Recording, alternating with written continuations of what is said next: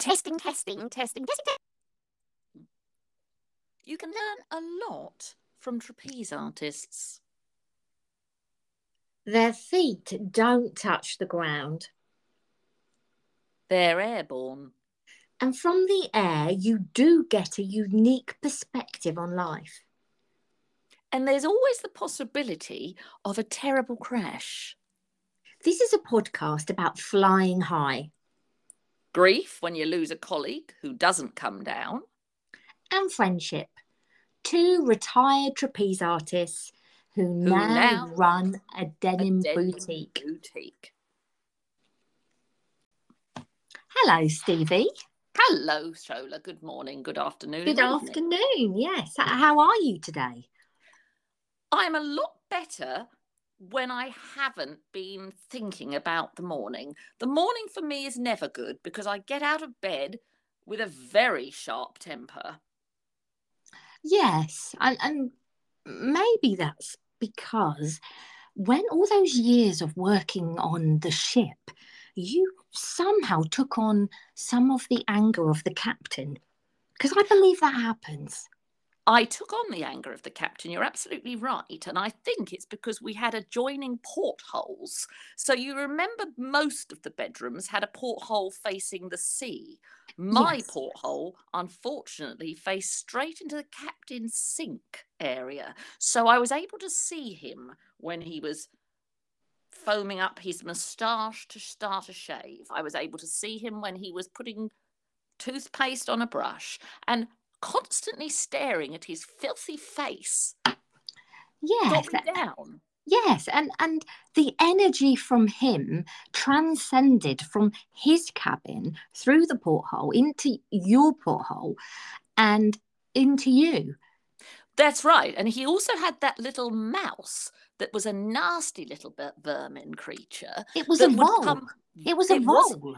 That's right. And it was one of those electric voles. Do you remember those electric voles? You used to get them a lot in the 70s, didn't you? You used to see them everywhere. Like little volts of energy. They always had a nasty sort of sting if you picked one up, like a little electric shock. Yes. Well, that little vole would come very fast through my porthole and right up my duvet cover sometime, even if I hadn't.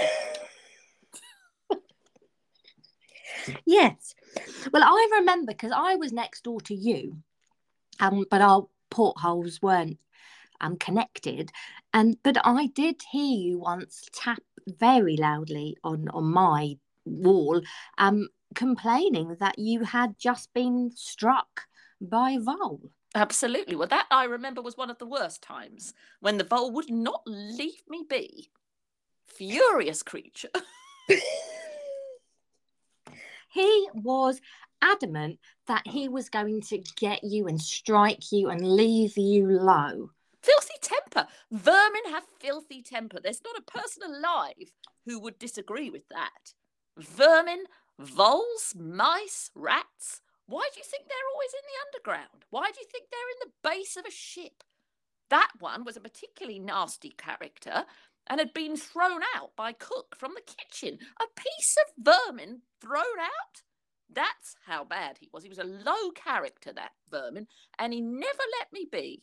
No, but it was quite interesting how he was initially attracted to the captain. Well, that's because he pretended, if you remember, to be the captain's moustache. So for a period of time, he rested on the captain's upper lip.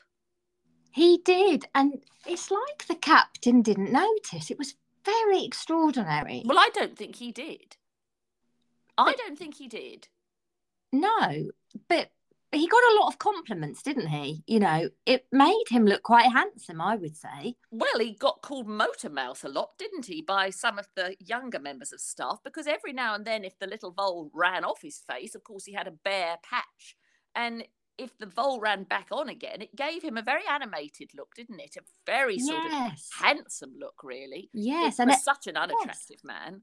Yes, and every time the vole kind of struck him with his lightning voltage, it was like he had a little sort of mini seizure around his face. So he did look very animated. He would twitch to He bilio, would. wouldn't he? He'd twitch like somebody who's really in trouble, not just a medical trouble, but somebody who's lost the plot.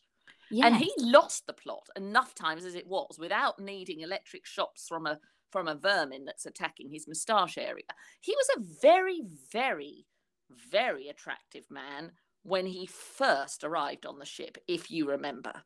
Well, on my first day, he wasn't very happy with me, so his anger kind of destroyed me seeing any handsomeness in him. But yes, I can appreciate that he had the most sparkling blue eyes. They were like the sea.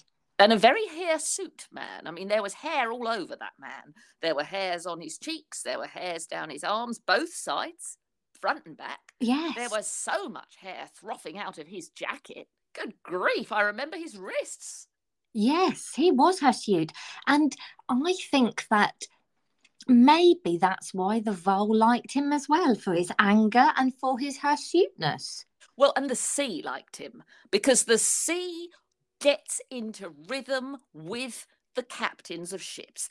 The sea reacts to the characters aboard the sea. Yes. So if you've got a ship with a captain as roguish as ours, you've got the wrath of the sea and the foam and the weather charming and throwing and throttling all the guests all over the place with the captain singing a merry tune on the deck. Yes. And it was rarely calm, which is why our job was quite precarious as trapeze artists on our cruise ship. It was, because not only were we navigating high heights, we were out in the elements. We were out in the elements, and if you remember in the early days, we thought it wise to try and wear waterproof leotards. Well, they're not good on trapeze swinging because, of course, of the slippery rubber aspect. Yes, and they're stiff. They're stiff as wood. Well, that was Pipey's problem, wasn't it? He was so board-like in his. I remember when he had to do a pike throw, and all we could see was what really looked like a plank of wood flying through the air. Yes, well, he couldn't bend, could he? No, not in that. No, and he did fall down, didn't he, that day? And it ruined the show. I mean, we had people walk out, we had complaints. So we threw out our waterproof costumes there and then. Well, I'd like to say how happy I was to be in a lighter garment, not a waterproof straight jacket. I mean, they were like straight jackets. You can't do all the throws and flips and twists in such heavy material. It's why we went into the boutique industry, to deal with material. Yes, well, I mean, we were Lycra lovers for many, many years. We love Lycra, but our true passion now is denim because of its flexibility, its warmth, its comfortness, and the blueness reminds us of the sea. And the captain's eyes. Yes, I was just about to say that, the captain's eyes. And when he did rage and we knew there was a storm, we got out our incense sticks and we lit them and we would do a little dance around him, trying to placate him so that for our show we would have a little bit of peace. And sometimes it worked, didn't it? What did we used to sing to him? So we would light the incense sticks. We would go into his cabin and fly our incense sticks around like they were sparklers. And we had a little song. Yes, it was Frank Captain. That's it. Come, little captain on the sea. Come, little captain, sing with me. Something like that, wasn't it? Captain, we hate you.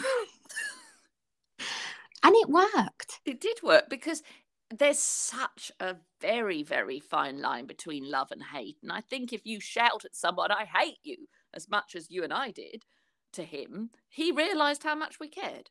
Yes, and he loved us really deep down. I mean, I say he detests us a lot, but I think, oh my goodness, Stevie, I've just had a thought. Is the captain still alive, do you think? Good grief. Oh, you know what, in all these years, I've never actually wondered whether and what he's even doing now. I can't imagine he's sea-born, No, but I can't imagine he's shore-born either. I He can't can't be imagine him shore-fared. ever being shoreborn. Maybe he's maybe he's in a retirement home for filthy old men. Yes, or retired captains or sailors. He could be in a sailors community. He could be doing Yes, community service for many members of the public, given his filthy side. yes, He could, in fact, be incarcerated. In fact, I'd imagine he is incarcerated because prison is something that he would be familiar with, given his temper. yes. And I suppose being confined to a cabin for all these years, it would suit him being No, in he'd cell. like it. He I would would. imagine if he hasn't become a convicted felon, I would imagine that he's trying.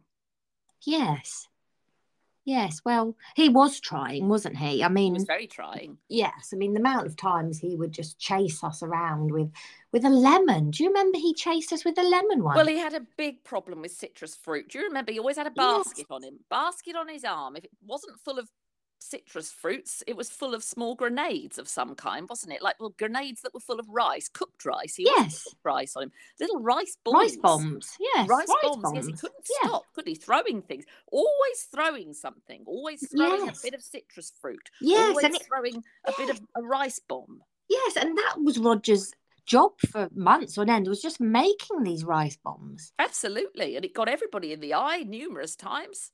There was a Yes, constant use of the opticians on that boat. I mean, the opticians you'd think on any boat wouldn't be so busy. But if he you've got a was captain busy. that's throwing things at people, God, good grief. Yes. All Once the I time. went into the optician's office, it was a really pretty little office, and she had a little jar next to her table, and it was indeed full of rice, where she'd been picking the rice out of people's eyes. Absolutely.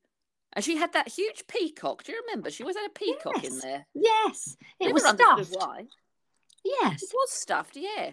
It was stuffed until we got to that one of those stops and somebody brought her a live one. And then the live one proceeded to kill the stuffed one, not realizing it was already stuffed, and yes. choked to death on the feathers. Yeah, that's right. And then there were two dead ones. There were two dead ones. And in the end, there was just a great cacophony of dead creatures in that because that's where the vault went.